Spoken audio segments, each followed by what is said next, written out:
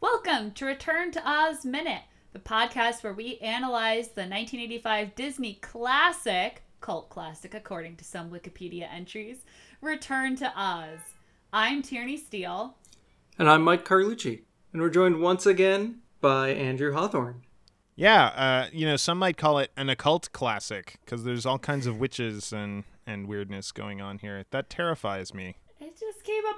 I was going to do, one reminding me of Clash of the Titans Minute at a Time, and then I was like, I've got other movie references in my notes too, though.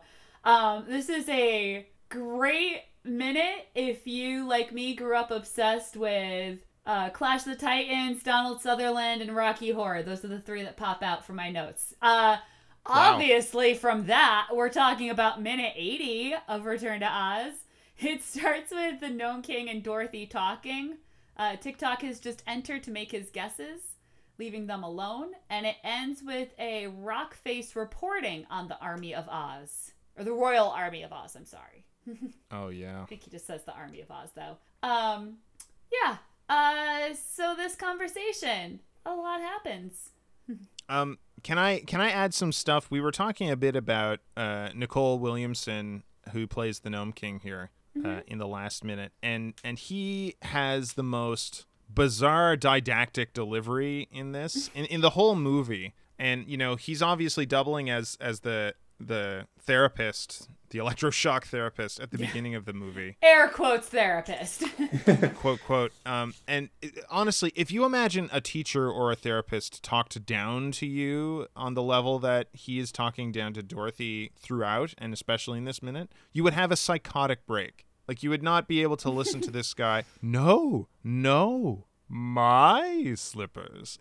Oh man, he's nuts. But of course, he probably is best known for playing Merlin in John Borman's Excalibur, which came out a few years before this, and is equally nuts in that. But John Borman, of course, right before Excalibur, directed a little movie called Zardoz. Zardoz based on The Wizard of Oz. So we're totally coming full circle here on this really bizarre actor. It's all connected. I do wonder if some of that, obviously, like the way he's intoning things, like that's his choice for this character. But I do wonder if some of it comes from his stage work, because when I was looking at his credits and his biography, the other actors that were getting mentioned were some of these, titans of the British stage. I have to say and that. He's one of them, but he never really kind of hit in film, I think, like he did on the stage. No, but go ahead. No, go ahead. It gives me time to look up the pronunciation before I butcher it. Yeah, I'm definitely going to. But he appeared on my show, No Time for Heroics, in the movie Spawn, which I don't recommend you find. But he is playing Cagliostro in Spawn, and also is narrating most of the movie, and gets to deliver the immortal line, "A new hellspawn has emerged from darkness, his necroplasmic body racked by pain." And really only he could deliver that line, so it's nice to see him again. Nice. It reminded me a little bit, not the delivery so much, but the fact that I'm thinking so much about it, of John, come on, Google. Whose name I've been butchering most of my life. He's in the original Arthur, which my family quotes like it's our job. And part of what makes his lines so memorable is the way he's saying them. It's not just the lines. It's absolutely his delivery. And so that kind of reminded me of this scene where, what we just quoted, no, my slippers. I just said it. It wasn't memorable. It's the way he says everything that you're like, oh, you just made that a lot, to guess. I think it is one of those translations from the stage to film. That absolutely. Way, the rhythm of your talking is not what we're used to in film. And it's great when they're the only ones in the movie doing it. Sorry, now I'm bouncing all over because, a lot of my notes were about how This minute is insane. Guys, this minute is insane. It is. We get to finally see the slippers in this minute, too. This is crazy. And, yeah, I've got some notes on that in that, you know, it's weird because, of course, we've been talking a bit about the ruby slippers, but, and I'm sure you've mentioned, the slippers weren't ruby in the books this is adapting. They're silver. They were only made ruby in the MGM movie because they were trying to take advantage of color and show everybody, look at this color film we've got. But I guess this movie figured that people knew the ruby slippers so much from that movie, they needed to show that off. Like, did they need to get the rights for these? Like, what happened here? They did. They had to specially pay MGM for the rights. That's why the Scarecrow and Tin Woodsman and Cowardly Lion, when we see them, look like the pre-MGM illustrations because they wanted to pay for that, but they paid for use of the term ruby slippers. And these were, I'm trying to think where my notes on the actual shoes were, but these shoes themselves were a huge drama because the way they were made, they were super fragile. Okay.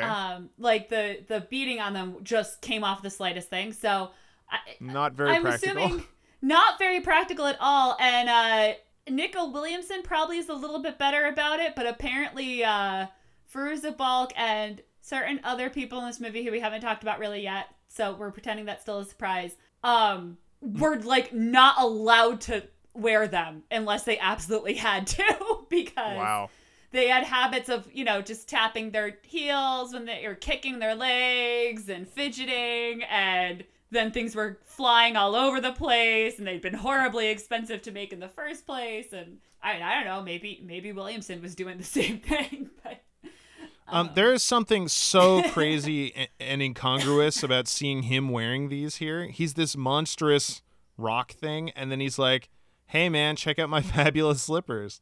They just kind of peek out from under his robe. Yep. It's so weird. Yep.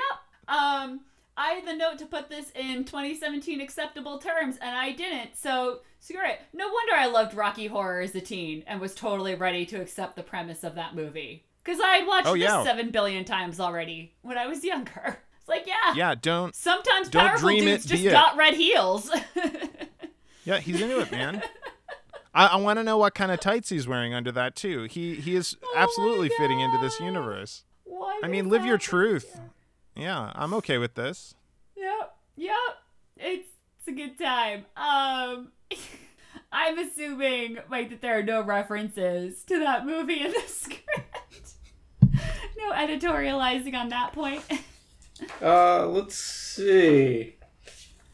I'm sure Tim Curry was bandied about as a possible actor for the Gnome King at some point when they were casting this movie. Oh, man. That would have been awesome.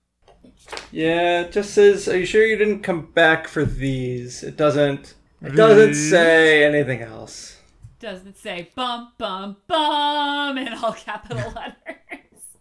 I mean, to be fair, though, when he's having this conversation, he is not making a terrible point. They weren't hers. No, they were the witches. Not her ruby slippers. And this is interesting thematically, I think. You know, it's an inversion of what happens in the book, because in the book he has a magic wishing belt. And Dorothy steals that from him. And it's interesting because he's now stolen her magic object from her, in theory.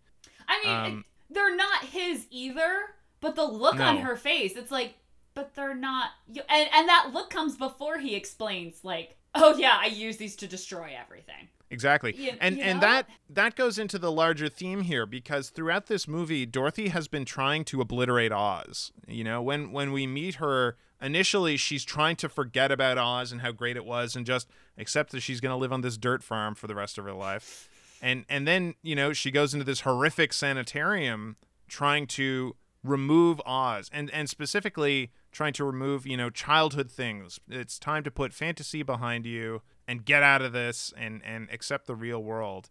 And that's what he's saying. Like, yeah, you were so anxious to forget about all this and get out of here and get back to the real world. I was able to destroy all of your dreams for you, which is what you've been trying to do this whole time. And so there's a shot of Fairuza Balk here where she realizes that this is what she was after the whole time, and it was probably not a good way to go. Right after when he says, when he thanks her, he's like, "Oh, thank you for being so anxious to get out of here." But thematically, that's fine. But I mean, we all know better. This is all on Glinda, right? Like, this is Glinda's fault. She is dropping the ball here. Where the heck is Glinda? Like, Dorothy is just a kid. She was going home, and she's supposed to be blamed because she went. Like, no, there was a giant, like, magical bubble lady here that was supposed to protect all this.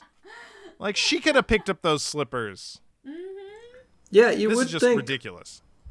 You would think that Glinda kind of owes it to the kingdom to be watching over these apparently ludicrously powerful shoes.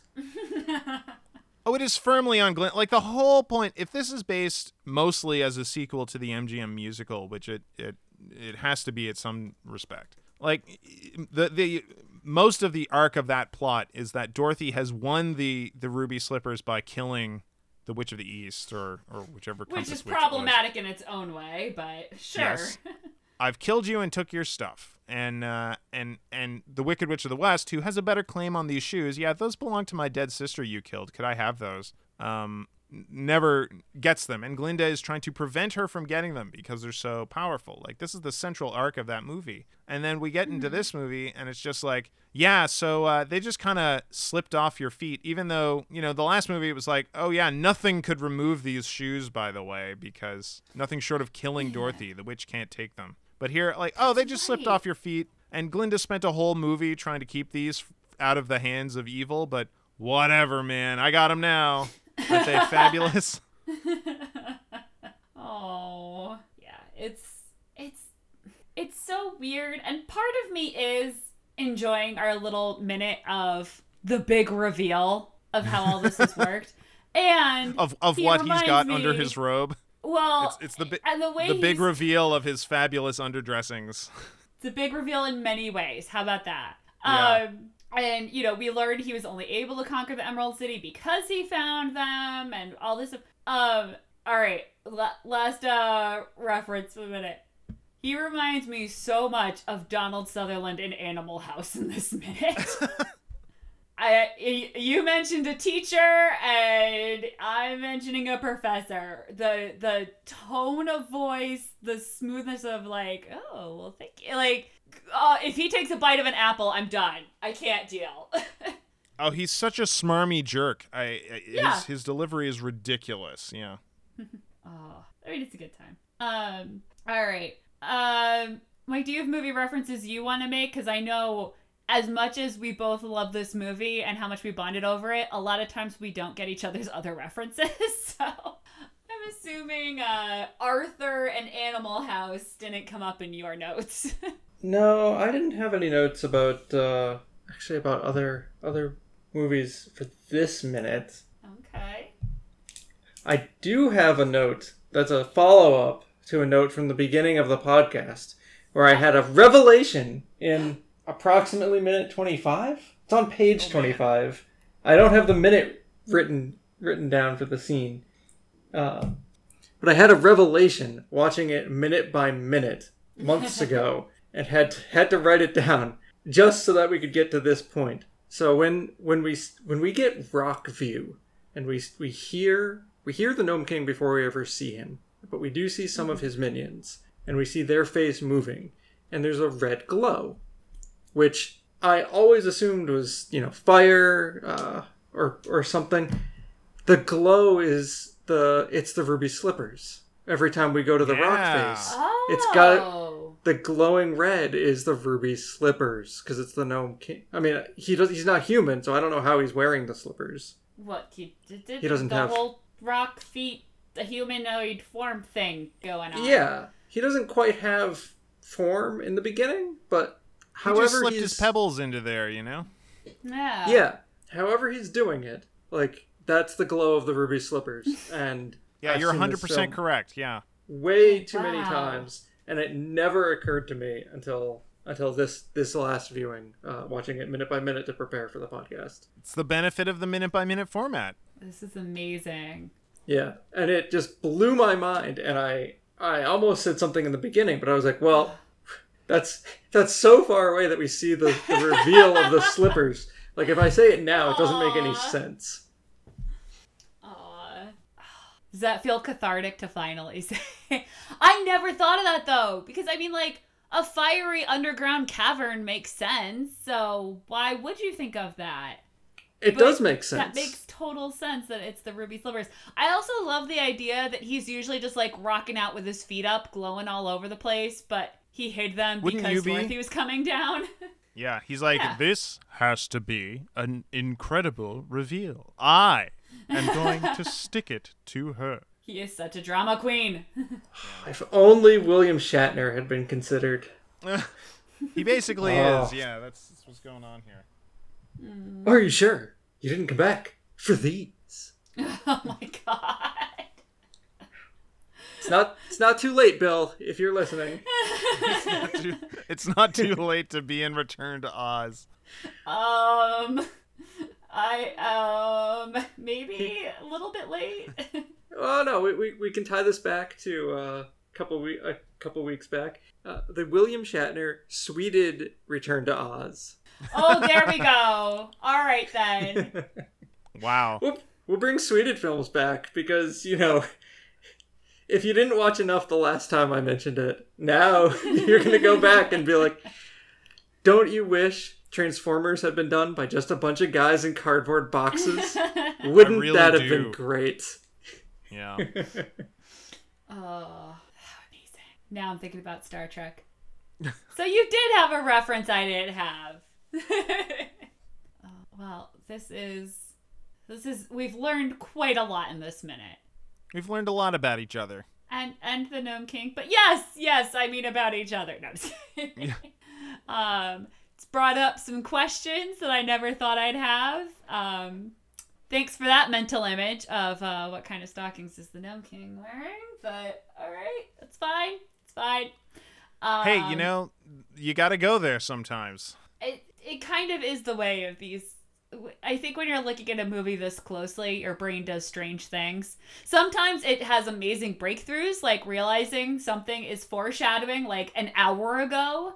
But sometimes it just breaks you a little bit temporarily. Well, as a running theme on this podcast of movies I haven't seen that are part of the cultural zeitgeist, I have not seen Rocky Horror Picture Show, so I do not get any of these references that you've been making about it. I think it's come up a couple times. Every time the Rocks are doing something. Well, it took me a long time to see the Rocky Horror Picture Show, and when I did it in a dangerous way because I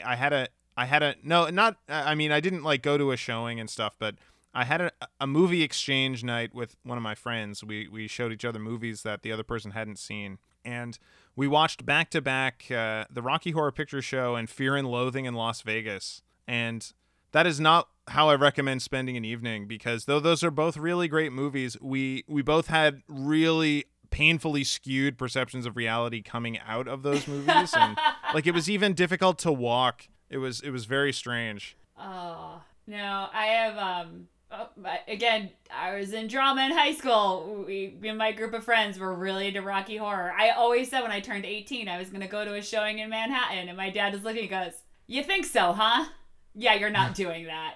And I was like, "No, when I'm 18 you can't stop me." And of course, by the time I turned 18, I still haven't been to a showing in Manhattan, but VH1 used to play Rocky Horror on Halloween, and it would say at the bottom like the actions to do.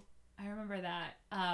Obviously edited for television because I'm pretty sure it was VH1. But yeah, I have Christmas cards from friends in high school, or like, you know, when we graduated and stuff, and everything is signed like "Don't Dream It, Be It," and all that.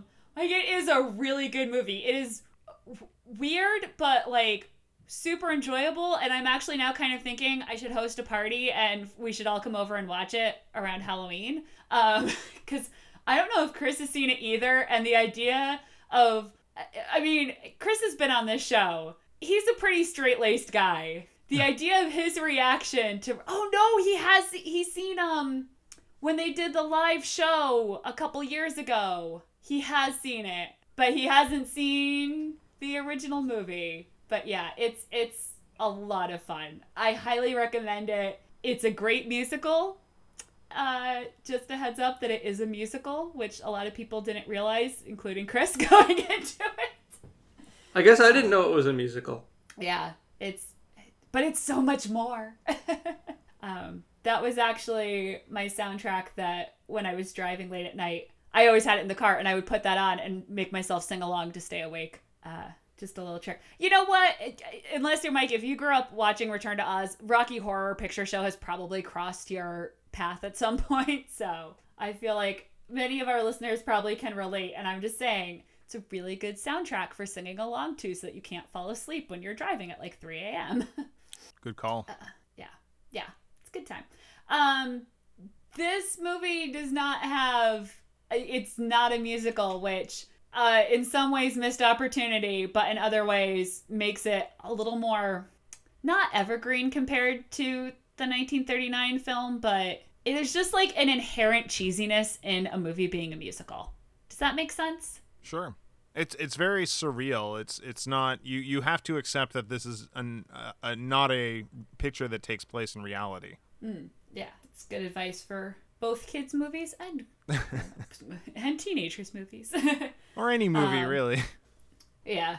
I guess we should kind of accept that that's the point of movies. It's like the Steven Spielberg quote, "I dream for a living."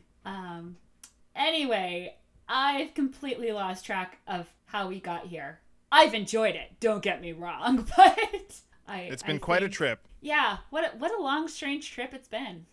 Really? No one's going to call me on that? Cool. All right. Anyway, do you guys want to do plugs, or do you just want to wrap up so we can get to tomorrow? I'm excited about tomorrow. Woo! If you are excited about tomorrow but need something to do in the meantime, I will just say really quickly, check out returntoozminute.com, which has previous episodes and links to all our stuff. And I believe, Mike, do you put a link to our guest podcast there?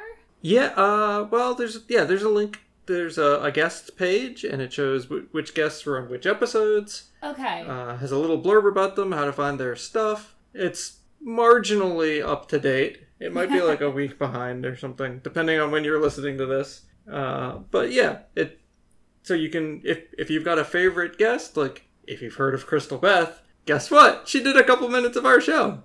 If you just like her, you can listen to those. Yeah. Oh man, that sounds amazing. You can complete the set of Crystal Beth minutes. Like, if all you wanted, if you are just listening to Crystal Beth's guest minutes And who on all the podcasts as one big weird movie, that you would can be do fun that. to line up. I wonder if she's been on different minutes enough that you could make a whole movie out of. Oh, that would be amazing. She's been on all of them, right? Like, she's the queen of minute podcasts. All or almost. Yeah, and she organized the meetup in Chicago in 2017, which is this year, Okay. but I'm getting better about not referring to current events. Yeah, I didn't even think of that. That would be really fascinating to look at if the numbers line up. But what I was going to say is that's also, you could go if you want to find more of today's lovely guest, Andrew Hawthorne. Yay! Yes, or you could find me over at notimeforheroics.com where I post my stuff, and Yeah. you can find we've done a couple musicals on our show too, so you can find them there. Yeah. I'm just so distracted now. I'm thinking about so many different movies and they're running through my head. I'm so sorry. I got very distracted towards the end of today, but that's all right because we're going to regroup, come back tomorrow, and I assume Dorothy is about to like lose her mind and like attack this guy and steal the shoes back. Definitely. She's going to berserker barrage him. Yeah. Yeah, look at her face and tell me this isn't going to turn violent pretty soon. I assume that about Fairuza Balk most of the time. Oh, what's her WWE name, Mike? Dorothy the Gale, right? She's like a hurricane. Oh, I like it. Dorothy the Gale, Fairuza Bruiser Bulk. Oh. I think I like this a lot. All right, so come back tomorrow and maybe we'll have come up with even more names by then. Or maybe not. All right. Roller Derby Minute. Yeah. Weog. Tiog. Heog. Heog.